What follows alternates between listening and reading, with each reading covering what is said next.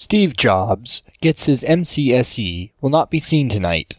In its place, we bring you an equally ironic presentation.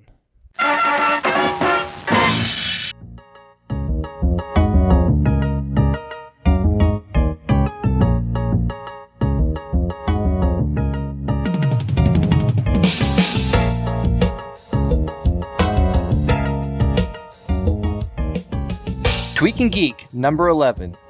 Recorded August 19th, 2008. Coming to you live from the canyons of your mind.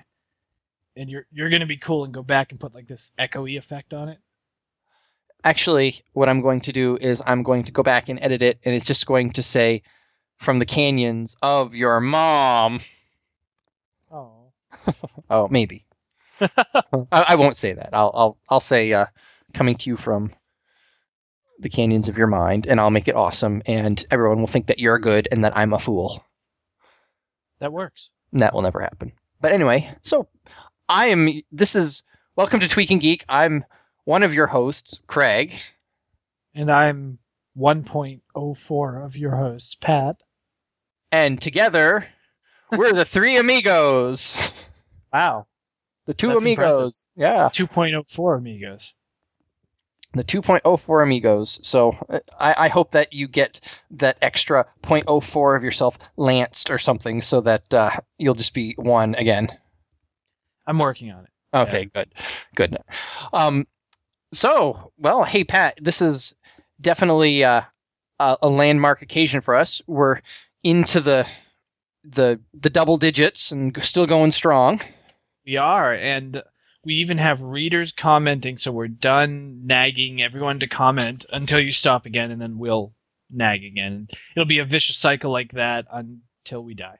I've been working on some of our listeners to leave us a voicemail, but of course, all of our listeners are selfish, horrible people, and they won't they won't leave voicemails. So, still, we're doing all right. So what's new? Frequency. I knew you were going to say that. For anybody who does not know what that means, then then you're hopeless. Stop listening to this show. Yeah, you won't find us funny. You're too dumb to listen to the show. I'm sure Perez Hilton has something for you. All right. Well, I need to tell you, first of all, the most important news of the day. This is super exciting. Okay. Do you remember that there was some guys in, I think it was like North Carolina or Virginia or something, that found what they claimed to be Bigfoot, and they froze it in ice, and it was in a box, right? Yeah, in a box, and it was like they were like holding a press conference, and they showed pictures of it on CNN where they were doing like basically serious journalism on it. Right. Today, has been revealed to be a hoax. Guess what it was? Our friend Dave from Virginia? It was not our friend Dave from Virginia. And it was not, as everyone kind of speculated, the corpse of a gorilla or of some other large primate. No, it was a rubber gorilla suit frozen in ice. That's awesome. I know. Hey, did you know that I claim to have found the remains of you?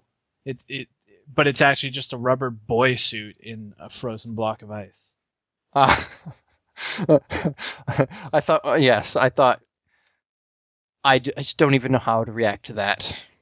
I figured.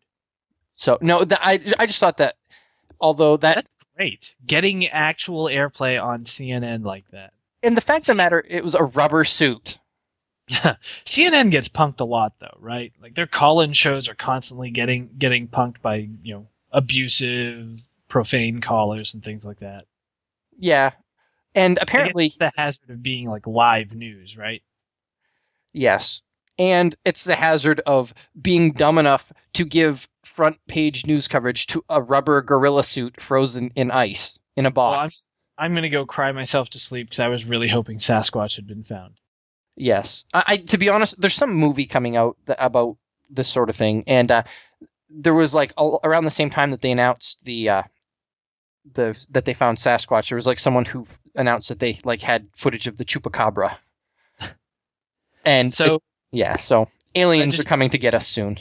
I did just get a news flash. The odds are very high that we no longer have a friend named Dave in Virginia after insinuating that he might be Bigfoot. Yes. Does Dave in Virginia actually listen to our show?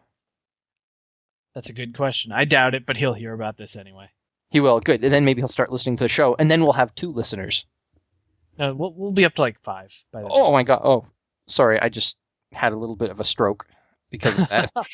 So, all right. I have some other news. If it involves Bigfoot, we're done. All right. I have some other news. Okay. This is very important. So remember, pretty much starting at about Tweaking Geek number 3, I've been talking about, I just came into a little bit of money. I'm going to buy, insert thing here. And I'm like, I'm going to buy, a Lamborghini. And it's like, what did you actually buy? It's like, I bought like a bag of rice and some buttons, I bought, a carpet fragments and Listerine. No. Buttons sound pretty exciting. Yeah. So I'm kind of with Civil War antique buttons. No. Okay, you lost me. So what did you buy? Like a new pair of socks? No, I did not, actually. Well, I mean, I have bought socks, just not recently. No. All right. Dun, dun, dun. I bought a Nintendo Wii. You did? Yes. I bought a Nintendo Wii, and with it, I bought Guitar Hero 3, Legends of Rock, and I also bought Super Mario Galaxy. Awesome. So how'd you find a Wii? Are they still hard to come by? Let's just say, have you ever heard the term catching lightning in a bottle? Let's say I had. Well, I pretty much do that all the time, and it is far easier than finding a Nintendo Wii in the wild. Wow. So I bonus time at work, right? So we pretty much, they gave us our bonuses, and I'm like, I'm going to take some of my pretty bonus. much like they sort of gave you your bonus, but then they sort of didn't. No, they did. They actually did. So they gave us our bonuses, right? They didn't sort of. They definitely did. And so it's like we're like anything. We're going to reward you for all your hard work by giving you a pittance to make you think that we actually appreciate you. Welcome to the corporate world. But anyway, so no, I decided that I was going to buy something, and I said, you know what? I've wanted a Nintendo Wii because ever since actually when I came to visit you, and you introduced me to Guitar Hero 2, I think it was, I'm like, this may be the most fun thing I've ever done. So, and I've been kind of like thinking about, that'd be awesome. So I would suggest there are probably more fun things to do. Not that Guitar Hero isn't great, just I don't know that I'd call it the most fun. That's true. I am like an amateur baker. That is probably more fun than Guitar Hero. It's messier. Better than being a master baker. We should probably move on. Yes, I'm trying to tell a story, and you're just being all potty humor. Thank you very much for ruining the podcast again. All right, so I decided I was going to buy something, and I decided it was going to be a Nintendo Wii. So I'm like, that's easy, because a while back, I decided I was going to buy a Nintendo Wii, and I could never find one. But I'm like, you know what? There's like a shortage. That's just the way it's supposed to be. So I went through, and one night after work, I went over to, I don't know if I'm allowed to mention store names, but we'll see. If I'm hauled off to prison after this, then it's because I mentioned store names. So I went to Best Buy. Oh, they didn't have one. And then I went to Target. Then I went to Toys R Us. They weren't, nothing there. They were all empty. And I'm like, because a while back, I went into I think it was Best Buy, and there was just a big stack of them there. I'm like, the shortage must be over because Nintendo increased production, blah, blah, blah. So then I decided the next day, I'm like, you know what? I want to find it. So then I went to Circuit City, and I went to GameStop and a bunch of other ones. And I'm like, you know what? This is some sort of karma thing, and I'm never going to find a Nintendo Wii. So I've decided I want one, and I can't have one. So this is just kind of the way it's supposed to be. So I agree. That is how it should be. Yeah, it is. So I went over to my friend's house for dinner on not last Friday night, but the week before. And we were actually going over to discuss their wedding because I'm performing their wedding this Saturday. So, and we got onto the topic. I said, I was looking for a Nintendo Wii and I couldn't find one. But so my friend he and I were just kind of talking about something. And his girlfriend was like, you know what, Craig, we're going to find you a Nintendo Wii. I'm like, yeah, right. So she got on the phone, and then the clouds in heaven parted, and a beam of light coming straight from God's eyes landed directly on her, and she was bestowed with the gift of the finding of the Wii. So you found a Wii.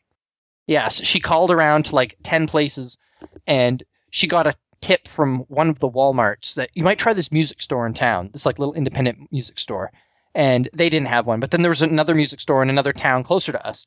So she called that one, and they're like, oh, we just sold her last Wii 10 minutes ago, but you might want to try the one in town. So she called that, and they're like, yeah, we have like 5.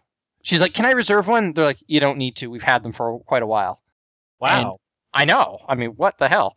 So we got in the car and drove into town. It was actually Bull Moose Music, like this little like kind of filthy hippie music store, where Wait, pretty much. Is that like one of the Wii commercials? Like, we got into the car.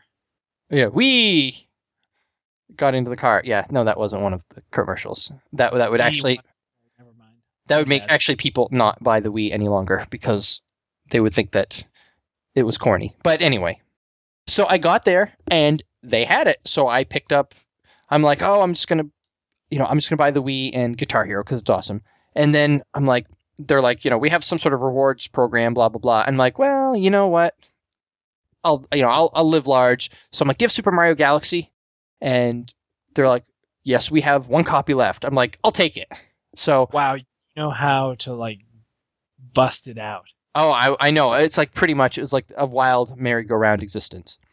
That's crazy. So, and I brought it home, and then I like felt horribly guilty about like having spent all this money on a video game system where I've always been this like person to complain about what a waste of time and money video games are. So then I didn't play it for a week. That's kind of like the dumb part of the story. I'm like, I'm just going to wait till I'm done this project at work and till I've like done all this other stuff. Then I was like, all right, I'm over that. Now I'm going to hook it up. And yeah, I was worried because you were twittering at the time, like, "Oh, I'm going to give my Wii to charity." I know. I couldn't figure out what to do, and I was like, I almost sold it on eBay. I was like this close, and I'm making like this close fingers. I'm like, I was this close to selling it on eBay, but you didn't. I did not, and it's wonderful. So I have to just make a couple of comments about the Wii, because I know that all of our listeners probably already have them, and I'm like way behind the times. So having this be like I'm going to tell you about this brand new video game console that's called the Nintendo Wii, where it's been out for this like amazing 3 years. thing. It's got motion control. Yes. So I got it, and like my friend and I actually hooked it up on his TV, and he was like, "Oh, you got to check out like the tennis and baseball." To be honest, I think that's kind of gimmicky, and everyone's like, "That's the best part is the sports games." I've been using that's the tech demo of the Wiimote. Yeah, I know. I don't think it's like really that fun. I mean, I guess it's all right, but actually, the fun thing is to play with someone who's making those huge spastic motions, and you just kind of lay on the couch and vaguely twitch. Yeah, exactly. Stomp them. It's awesome. I know. It's like So, but it is cool. I found that the internet connection is actually like painfully slow. I know you have one. Do you like find that like download speeds are like terrible and that sort of thing, or what? I've had spotty performance. I tend to blame my network more than the Wii itself. Oh, well, it is wireless, so I mean that's good. So I mean it's livable, it's doable. I haven't had a problem. But the cool thing is, all right. So with Guitar Hero, I couldn't figure out how to like use the Guitar Hero controller. I didn't, of course, read the book. And then I found out you put the Wiimote directly inside of it. Which is pretty cool. And I guess that's pretty much the end of that story. But so Guitar Hero was really fun. I've already I played it for 2 sittings, and I'm 20 songs into medium level, so that's good. Awesome. Yeah, it's really fun. It's very cathartic. Have you dueled with Slash yet? No, I dueled with Tom Morello, and I've been pretty much you win songs. It's like you rock, and like when I lost the duel, it says Tom Morello rocks. I'm like, oh, that's kind of disappointing. I want to rock, but then so do you rock? I rock now. Now I'm just like up to like stage 5, which is like the European invasion or something like that. But then all right, so Guitar Hero, everyone's played Guitar Hero, it's old news. Super Mario Galaxy may be like the best video game that's ever been made. If you liked Super Mario 64, or do you have Super Mario Galaxy? I don't have Super Mario Right. Galaxy. I haven't turned my Wii on since like January. Oh my God, Nintendo 64 or Super Mario 64 has been touted as basically like the best Mario game ever. Super Mario 64. That was a while ago. It was. I mean, and because Super Mario Sunshine, everyone was like, whatever. Yeah, I wasn't a big fan. I actually bought Super Mario 64 for my Wii. Yeah, it's very cool, and we'll talk about how you did that in like 2 seconds. But I just have to say that Super Mario 64 or Super Mario Galaxy is totally awesome. Like the gameplay is even better, like better control, better like camera control, all that stuff, better than Super Mario 64. Like, and the game is bigger, it's more challenging, and it's just like awesome. I mean, I just can't, I can't tell you enough like how awesome it is. Like the whole like gravity thing about how like it's all this like 3-dimensional. You're walking around on planets, and where you're like, oh no, I'm going to walk off the edge and fall into like space, but in fact there's like gravity, so you like actually just like kind of walk around to the other side of the platform you're on, that sort of thing. Huh. It's awesome. It's so I'm actually surprised you didn't go for Zelda. That will be next on the repertoire. I'm definitely going to buy that. The general verdict about Zelda is if you liked Ocarina of Time, you'll love Twilight Princess. Really, that's cool. I hear they're coming out with there's another Zelda game in the oven, so to speak, in the proverbial oven.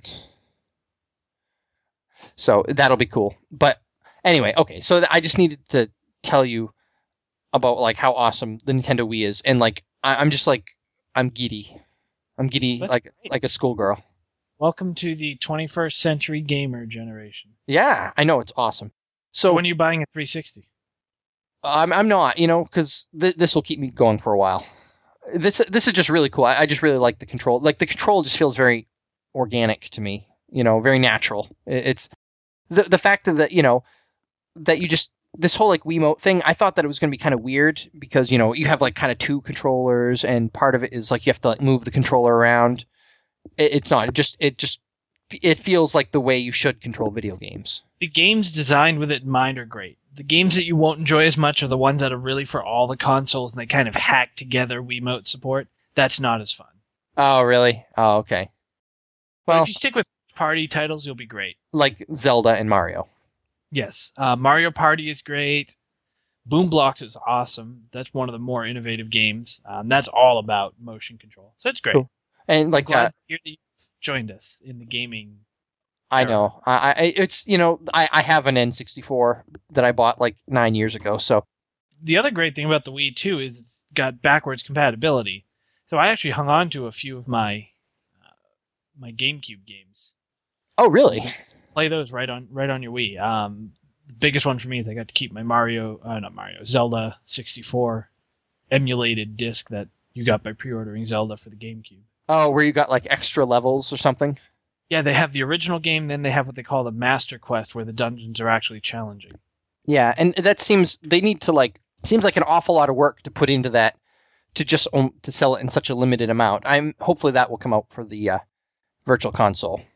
I have bought a ton of Virtual Console games. So for people who don't know this, one of the big sales avenues for the Wii is that you purchase games online that are classic console games. Nintendo, Super Nintendo, Genesis, TurboGrafx 16, and Neo Geo games. Yep. And I've bought maybe a dozen. I've bought Metroid 1, Metroid 2, Super Mario 3, Super Mario World, Mario 64, Zelda, all the Zelda games. It's great. Cool. See, I wasn't as much allured by that because although I did initially go out and buy a Virtual Console, classic controller, but I wasn't as much allured by that because one of our listeners actually at one point sent me a zip file with emulate like ROMs for all Nintendo like 8-bit games ever made. And wow, I'm glad you're much happier stealing those games. Yes, well, I would go out to Walmart and purchase the cartridge, but I couldn't find the titles that I wanted. But, however, so what I did is I went and I actually, but I'm like, you know what, I'm going to buy a couple of these games, whatever. So I went out and bought 20 or 2,000 Wii points, and I bought Super Mario Brothers 3, which still maybe of the 2D Mario games is like competitive for like best Mario game and one of like the best video games. That just like totally blew Nintendo out of the water. I think I'd give that to Super Mario World, but they're both great. Yeah, they have like kind of their for the platform it was on. Super Mario Brothers 3 was outstanding. Although the fact that there was no save capability was just, But there is now with the virtual console. Yeah, which is great. And then I also bought Metroid 1, which is just like an awesome like spooky game. You know what I mean? It's just creepy. And then like, you know what I mean? Because it's like you're in these like, caves and Justin Bailey. I definitely did not forget that. And then I bought Sonic the Hedgehog 3. That's great. It's kind of random. Yeah, I like Sonic the Hedgehog. I think it's awesome. It's it's just really fun. Although with Sonic the Hedgehog 3, it's like cool, like has like lots of new like weapons and stuff. The only thing is there's like this like little fox that follows you around. I'm not exactly sure like what the point is, and I didn't. His name is Tails. Thank you very much. Tails, can you like do anything with him, or does he just like walk around with you? Because right now all he is like he gets lost sometime and he'll just kind of fly back. He follows you and he picks up rings sometimes. That's it? Yeah, pretty much. Oh. But the other thing that you can get on the Wii 2 is WiiWare. Yeah, I don't know anything about that. Those are actually original games for the Wii. So those will make use of the Wiimote and stuff, and they're downloadable games. Would like the Strong Bad's video game for attractive people? Is that WiiWare? Exactly. Okay. I'm debating getting that game too. All right. So speaking of downloadable games, I know you don't have a 360, but there's a new awesome game out on Xbox Live Arcade. It's called Braid. This is kind of the first really unique game to come out in a while. So it looks like a platformer. Yeah. But it's really a puzzle game. And the way it works is you have these platform levels, and this is it's got a neat art style. It's got a really good soundtrack. But what you're trying to do is pick up puzzle pieces that are scattered throughout the level. Yeah. And your special ability that makes the game unique is when you hold a button, you rewind time. Really? And that gets really interesting in that some items in the world have a green kind of glow to them, and they're not affected by what you do. So when you rewind time, they stay however they are. So one example like that is you jump into this deep pit from which you can't get out, and you grab a glowing key, and then you rewind time, and since the key isn't affected by rewinding time, it stays with you instead of going back to where it used to be. So all your puzzles are kind of inside out, and you often have to go like past several levels past the puzzle you're actually on, get some new stuff, go back, and then start manipulating time and solve things, which it's really neat. It's a mind bender. That sounds very cool. It sounds like something definitely novel to the video game world. It's the first really unique game in a while. And unfortunately, it's only on the 360. I wouldn't be surprised if it made its way to other platforms sooner or later. Wow, and so what is that called? Braid or raid? Braid, like braiding someone's hair. Braid. Do you actually braid someone's hair in that? And is that like the last boss is like a woman with really long hair, and you have to like, and she's like, I can't do anything with it, and then you have to rewind time so that it like is a manageable length? Yeah, I haven't gotten there yet. Okay. If that's what it's all about, I want to know. I'll make sure to tell you. Okay, great. So, well, that's cool. So, with any other while we're on the topic, any other news from the world of video games? No good news. One piece of news that broke last week, and this is a really kind of a sad story. NCSoft in Austin, who did the online game Tabula Rasa, among others. Yeah, you know what that means? Blank slate. Yes. So the game hasn't done all that well. It's kind of an open. It was like 5 years in development, untold millions of dollars, and then it just didn't launch very well. Oh. So NCSoft, kind of with that and a few other non-stellar games, closed their Austin studios. Oh. And the worst part is rumors started to get around, and they were going to close it on Friday. Austin used to be a really hot spot for the video game industry, and it's now kind of hurting. So, be interesting to see if a new studio moves into that area or if people end up having to relocate. It's kind of sad. Well, all you Tweaking Geek listeners, go out and support your Austin game developers and buy games made by with yes, exactly. Or I was just going to say any game with the Made in Austin seal of approval on it. Yeah. BioWare's still going pretty strong. They're working on a Star Wars online game. Star Wars Galaxies? No, it's I don't think it has a name yet, but they're working on a new Star Wars game that's probably going to be Knights of the Old Republic. So it's going to be called Star Wars Knights of the Old Republic. No, you didn't get that. So it doesn't have a name. It's going to be called Star Wars. Oh, that was really funny. I'm sorry. Okay. So that brings us pretty well to our next topic, which is job hunting. So what did you have to say on that? Job hunting. Well, the reason I wanted to talk about this is because you hate jobs? No, because Craig's boss is listening right now. I heard that you're actually getting fired, so I wanted to help you out about finding a new job. Oh, okay, great. Thanks. No, what I was thinking about, I just how things go, and I'm just and it kind of occurred to me, like when do people decide to go to new jobs? Because here in the tech industry, generally we'll kind of work on the assumption that we're somewhat portable. There are good jobs out there. If you're good at what you do, then good help is really hard to find. So if you are willing to work, you're generally going to be able to find a fairly decent job. Can we agree on that? We can. Okay, you're wrong. So you just agreed with a liar. No. So just what are some of the issues concerning like the barriers to entry at to getting good jobs? Like when do you know it's time to leave, and how what are the kind of some of the main barriers standing between someone with with our kind of background and a decent job, Sure. new job? Well, I can say I found it a good time to move on when my employer told me I had to leave. So that was a few years ago. The restraining order had finally kicked in? Yes. I think it's time to leave a job when it's almost hard to describe. When it's time to leave a job. When you wake up every morning and the only thing you can think of is how little you want to go to work, then you've ended up in the wrong place. Or the place has changed around you. Yeah, I was going to say, do you think sometimes that what maybe is the best job in the world can just sometimes even fairly quickly just totally transform around you? Absolutely. I mean, things change, right? You never know what's going to happen. Your company grows, your company shrinks, it gets bought, sold. You just go after a different market. It's kind of hard to bought, sold, or processed.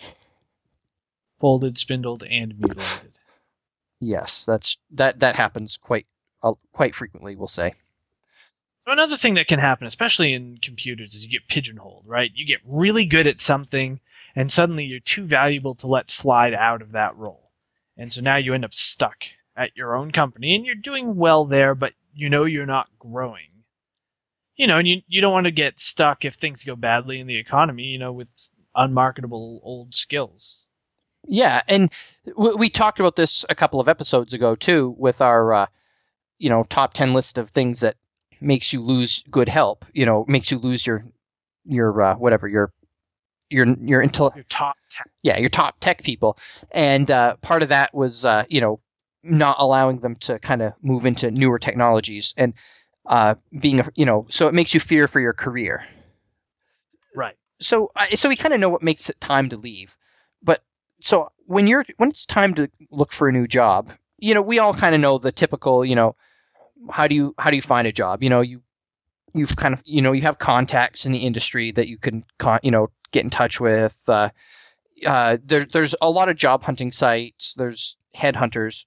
What are some of the things that can keep you from finding good jobs? We know what can help you find good jobs, but what are some of the things that we might be able to help people with who are thinking about looking for new jobs in tech, what are some of the things that you can avoid that would kind of prevent you? Sure, and I'm going to disclaim this by saying I actually have been involved in the hiring process in the past. I've screened resumes and things like that. Have you? Yes, I have. Okay, so we're both talking. We've both been on both sides of the table. Yep. That I think that's kind of important to be clear about. The first thing that you can do wrong is a bad resume or a bad cover letter. I can't tell you how many awful resumes I've seen where it's either a mishmash of buzzwords, or there's a cover letter that really is clearly totally generic. They haven't investigated my company at all. Right. Which leads me to think they're not they're just looking for a job and they're not looking for this job. Obviously, don't have typos on your resume. Don't have mistakes on your resume because this is your first impression that you're going to make. I find it really poorly. Yeah, and I find overly technical jargon where like kind of not industry specific, more like company specific jargon, I successfully wrote reports using the MKG reporting system. And it's like, okay, I've never heard of that. And it's like, right. What's that? Oh, it's in-house reporting system that we have. Okay. And all the same, I've seen the opposite too, where they're like supported report system. Yeah.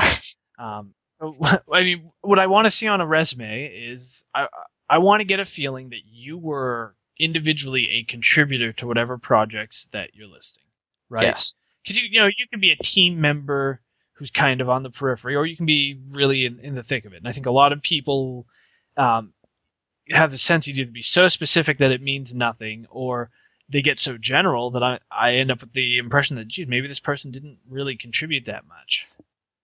And I think that's a barrier that a lot of people don't get past. Right? Yeah, and some of the wording that you use too can kind of provide this this. I can't even think of the word, but like I call them like action words, where a lot of times you'll see people who don't want to like kind of overstate what they did because they don't want to, people don't want to be dishonest on their resume. They use a lot of things. They said assisted, aided, participated in, contributed to, whereas that's fine. But the fact of the matter is on your resume, you need to take some credit for some stuff. I implemented or I, converted or whatever, stuff like that, where, like kind of these like kind of purr words versus growl words. So you got to use the growl words, Absolutely. I've got my resume up right now, and this resume got me hired for a new job just this year. And I used words like, in fact, I boldface my action verbs. Oh, that's a good idea. At getting sentences. So I had installed, assisted, customized, administered. Administered's a good one, yeah. Gathered and analyzed requirements, very big in computers. Project managed. I mean, don't mince words. Say what you did. Make sure you did what you say. Yeah, and be prepared to talk about it too, because there's some people out there who say that, the resume just gets you in the door and nobody looks at it. I don't think that's true, because a lot of the time that's all you have to go on. It is true. Two questions that I find people failed on with me quite often. One was I was specifically looking for .NET programmers, and I'd say, pick any class in the .NET library and tell me something about it. Describe a function that you've used. And I mean, I was like, give me something from string, string.replace. And that would have been plenty. Yeah. And you'd be surprised how often people fail just a simple question like that. What did they say? Like nothing?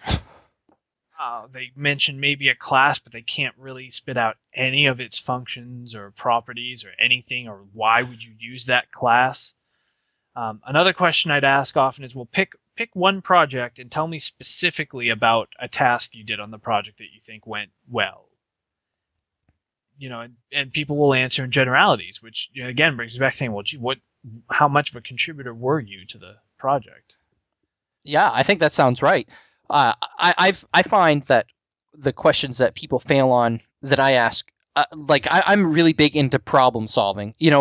I can't stand someone who basically at the first sign of trouble throws up their hands, so throws up their arms. So I like to ask really difficult questions, And just to, because not that there will ever be an answer, like stuff like, kind of like fairly complicated database questions, or or something that would require like a really advanced programming technique, or just a really hard problem.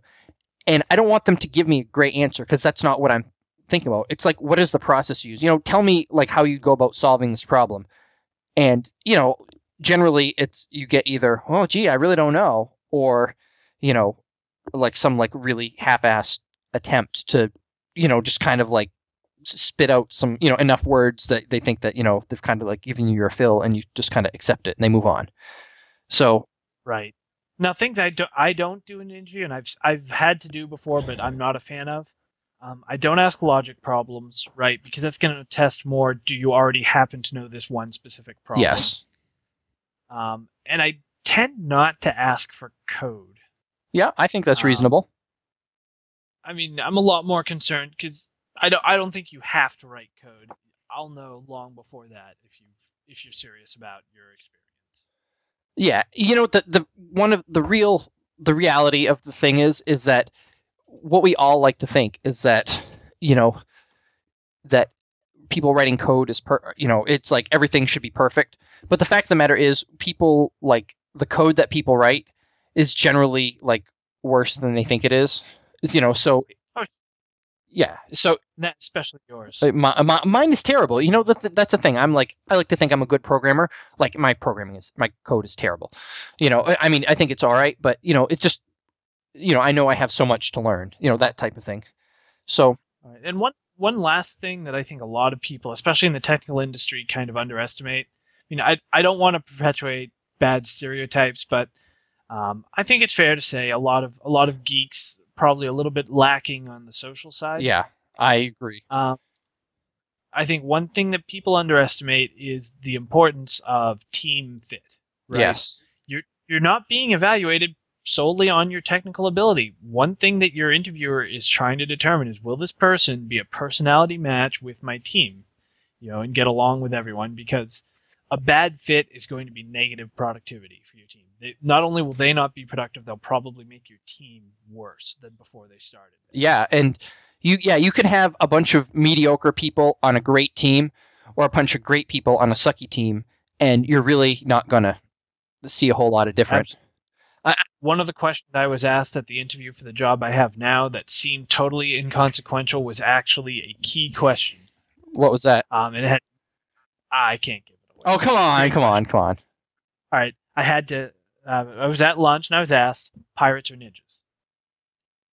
And my answer wasn't the important part.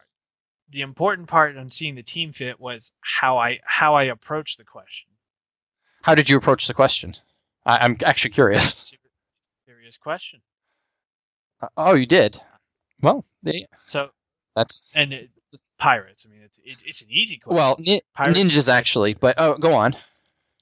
Okay, but the whole point was to see how I responded to that question. Because if I got flustered, if I refused to answer it, something like that, it would have been an indication that I probably wasn't going to fit in on the team. Yeah. Well, I agree, and I like.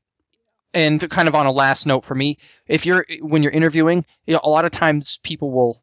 I think phone skills are actually really important. People may, you may have good written skills and good face-to-face skills. I think phone skills are important, because I have on many occasions had very good email conversations with people, in terms of getting information, and face-to-face interview is fine. And then you call them up to for additional information, and they're totally rude on the phone, rude or inattentive. And it's you know what? Part of working is talking to clients and customers on the phone. So that is very important in my mind. So phone skills. Oh, I'm sorry. Were you saying something I wasn't really paying attention? Yeah, we're on Skype. We're not on the phone, so it doesn't matter. Oh, I tried. All right, Pat. I'm going to encourage us to keep a promise that we made. What was that? Last time, we said that we were going to get Stargate Continuum and watch it and talk about it on the next podcast. Well, the next podcast is here. It is now. So did you watch it? I did. Did you? I did. Hey, by the way, did you know there's a Stargate animated series? I did. It's like Stargate something or other. Infinity or something. It Yeah. didn't look good, so I didn't buy it. But I did pick up Continue. Yeah, that was very fascinating. Thank you for telling us that. Did you hear there's this new Stargate animated series? It didn't look good, so I didn't buy it. But thank you. Wow, okay. So If only I could travel back in time and make it so that I never said that. But no, I'm sorry. Stargate Infinity is actually glowing green, so it would be unaffected by your time traveling. Oh, that's true. No braid tactics here. All right. So I would like to put a disclaimer up right now. Okay? Okay. So there may be spoilers. What we're going Spoilers are awesome. I totally want to talk spoilers. And I don't mean spoilers being like mold spores that are landing on your food, making it go bad soon. I mean, I'm going to tell you how the goddamn movie ends. wow. I want to talk about the ending. So, yeah, if you're going to watch Stargate Continuum, thanks for listening. You should probably stop now. Yeah. Thank you, and talk to you soon. Okay, all the the lame people are gone. If you don't like Stargate, you should listen to this anyway, because basically we're entertaining, and we could talk about cheese, and you'd find us really awesome. So, hey, did you know there are holes in Swiss? that's awesome. Okay. All right. So, all right, Pat, you're like busting at the seams with Stargate Continuum. So we have to summarize, right? Right. There were two plot threads at the end of the TV series. Those were the Ori, who are these super powerful, partially transcended beings. And that was the last movie, The Ark of Truth, where they defeated the Ori and the Replicators, whose source code was JavaScript from the Royal Bank of Canada. That's right. And we found out that the mantle of the Ori was held by a professional prostitute. Yes. Firefly people will know what I'm talking about. Exactly. So, this is the other last movie. And they haven't said SG-1 is gone, but at this point, they have wrapped up the SG-1 storyline completely. Yes. So, the last remaining plot thread was Baal, the evil Goa'uld system lord who had cloned himself, leading to the Lot of Balls episode, which I swear was a setup for that one line. Yeah, the whole series pretty much like hit a peak right then. So, SG-1 goes off to witness Baal's execution. Finally, it's all done. Only right as it's happening, things go weird. People start disappearing, and it turns out Baal has escaped backwards in time and sabotaged the Stargate project from the beginning. So there was no SGC, awesome. There was no Stargate, and they appear in this alternate universe, basically. Did I get that? Yeah, basically. And it starts out like up in like pretty much near the North Pole, and you know it's cool. It's a very well done time travel episode. The only thing, you know, I would have to say my only thing would be is like kind of basically the space time or the timeline is changing around them, but like instead of like kind of this kind of fluid change which you'd expect, like people just kind of disappear and they're like, oh, where did Vala go? You know, well, it's like you know you never would have known her, but you know it's just kind of like we'll just say that it was a wormhole effect. So, I'm not going to give away too much. I want to talk about the ending, so I'm going to tell you how it ends, which is, of course, SG-1 saves the day. Yep. And I'm going to leave most of the details out, but I want to talk about the very ending, unless you have anything else to go through. I mean, it's good quality. If it had been a 2-part episode, I would have been amazed. It's worth the purchase if you're a Stargate fan, in my opinion.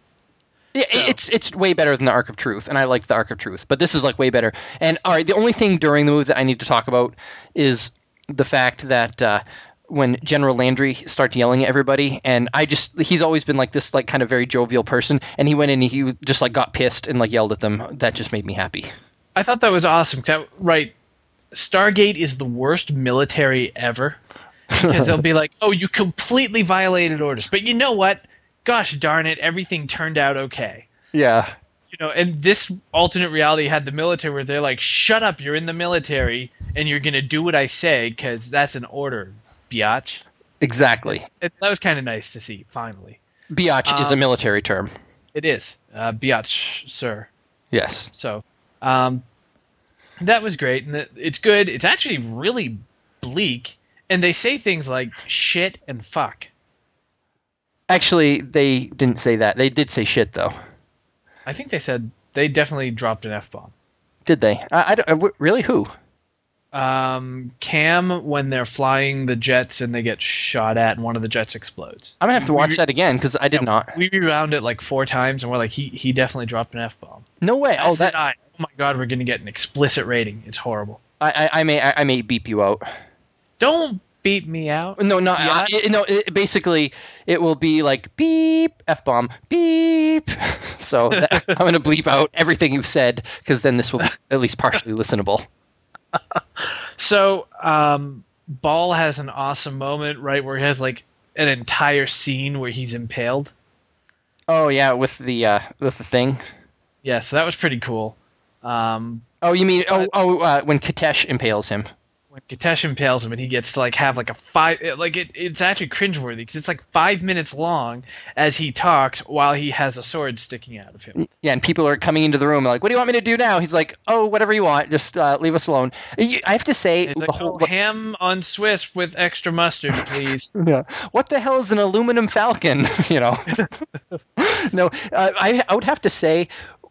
When with Ball there, like kind of how he was running things, you almost liked him. It's like, wow, he like just like the whole like point was that he like knew like everybody like what everybody wanted, and he was able to like kind of just play everything, and it was just like you kind of like this guy, for a gold, he's like, it's like that's one, he was like not just like let's blow everything up. He's like let's manipulate everything. It's like I respect that.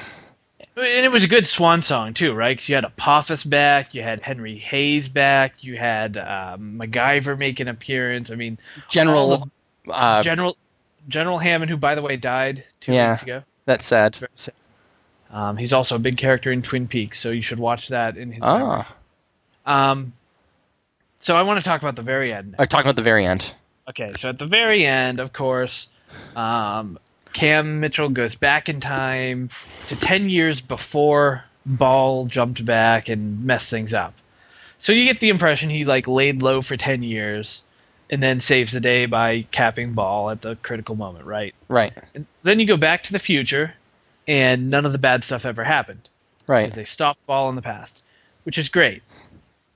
And so they handle the paradox thing by saying, you get this little shot at the end of Cameron Mitchell and Ben Browder clearly playing Cameron Mitchell's grandfather in the same shot. And so this gives me a problem, right? Up until there, it was good. So, okay, maybe Cam, even though this would be totally out of character for him, was smart and stayed out of the way and didn't cause any paradox problems. Except for hanging out with his grandfather when he looked identical to him, right? Would kind of stand out in my mind. Yeah. So they just sort of happy ending, yay! So that one part didn't work, right? All the rest of it was good in that one part. I'm just like, but it's not like Cam to be quiet and live out his life anyway. Clearly he stayed, right? Because they show that picture, which must have been later, so it's not like he disappeared as soon as he killed Ball and they just left the paradox. Right. So all I can picture is Cam Mitchell like running around as a senile old coot in the 50s being like, we have a Stargate and we travel to alien planets. No, it wasn't even the 50s. It would have been he could potentially, he's about 40 years old, and that was in like 1940. He could have lived up to like the 80s or 90s. That's true. So because this happened like right before World War II. So yeah, I mean, I'm not saying Stargate is a paragon of science, but they're usually pretty good. Except that one bit just didn't really ring for me. Well, I just have to tell you. All right, so like along those lines, that was very Lost. Like the show Lost, where everybody, like all the characters have like these weird connections. It's like just coincidentally, Cam Mitchell's grandfather happened to be the captain of the boat carrying the Stargate across from Egypt. That's like pretty convenient. Yeah, that's pretty convenient. Not Convenience Theater. Here on the SS Deus Ex Machina. Yeah, exactly. Oh, stop! You're killing me. But it was good, right? Now that I've said all that, it was a great ending to the series. I was a little sad when it was done, right? Because I'm like, oh, now it's really over. Oh, don't be sad, because Stargate Universe is like, I'm not sure if it's in production. I think it's in like pre-production or in script writing or something. They didn't come out and say it at Comic-Con, but they broadly hinted that universes had been greenlighted. Yeah, I mean it's like it's pretty much a sure thing now, and because they even have like what the plot is and everything. So And Atlantis is totally awesome. yeah, it's all right. I'm enjoying this season. So, It was. Oh my god. did you watch this week's? Yeah, I did. That was So, a great quote from Comic Con. Of course, someone asked, "So, hey, what happened to the actress who played Elizabeth Weir?" And of course, Dr. Weir was last on the Lost City episode. right. And obviously, it was some kind of contractual wrangling that ended that, so they can't talk about that. It's like, she was lost in a city. But it was kind of funny. Yeah. Well, no, well, yeah, and that she was like, well, this week's episode where like they're like she's like not going to be on the show anymore, but like at the very end when they blew up the replicator planet, she's like now we can get to work, and it's like which is like oh we're going to have her and. So, but they had to like clear that up. So they're like, oh, she kind of like robot ascended into subspace. So Yeah, now we can put her into a different body and still have her be Elizabeth Weir. exactly. And it was no hokier than like Doctor Who being a different actor every season. Exactly. No, it was fine. I thought it was very skillfully done, and I think that was probably one of the episodes that I've enjoyed that episode more than many of their episodes lately. So it was good. It's not one of those ones where like, oh look, two characters that might have conflict are trapped in a closed-in area. I heard a rumor that's because they actually ran out of money, and so they had to do an episode with as few sets as possible. Oh well, that's the way to do it. They need to not run out of money. Yeah, I think they're fine now. So, I think that's All right. it. All right. So That's enough I need. Stargate. I just need to say something now. No more spoilers after this point.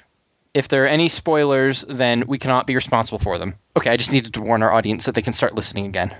Okay, hey, Rosebud is a sled. Okay, now there's no more spoilers. Now we mean it. No more spoilers. And Tyler Durden is people. All right. And no more Tweaking Geek number 11. I say this is the end. Okay. Yeah, I think this is the end, definitely. Because basically I'm tired of listening to you, and it's midnight. And the sneak ending is Craig is actually a Sasquatch. And by Sasquatch, you mean a rubber gorilla suit? Exactly. That is exactly what I am. No, so, well, it sounds like, Pat, we're wrapping up. This is a good episode, and I think we need to make one comment that our evil, wicked listeners are not calling our Grand Central number at 678-999-6321. Maybe by calling it our Grand Central number, it confuses people, because I know how easily people are confused. So it's our phone, our telephone, our voicemail. Yeah, so you pick up and you say, Martha, get me Klondike 678-999-6321. And if you can't operate one of those newfangled phone thingies, you can email us at tg@tweakandgeek.com. And make sure to visit our website at www.tweakandgeek.com/podcast.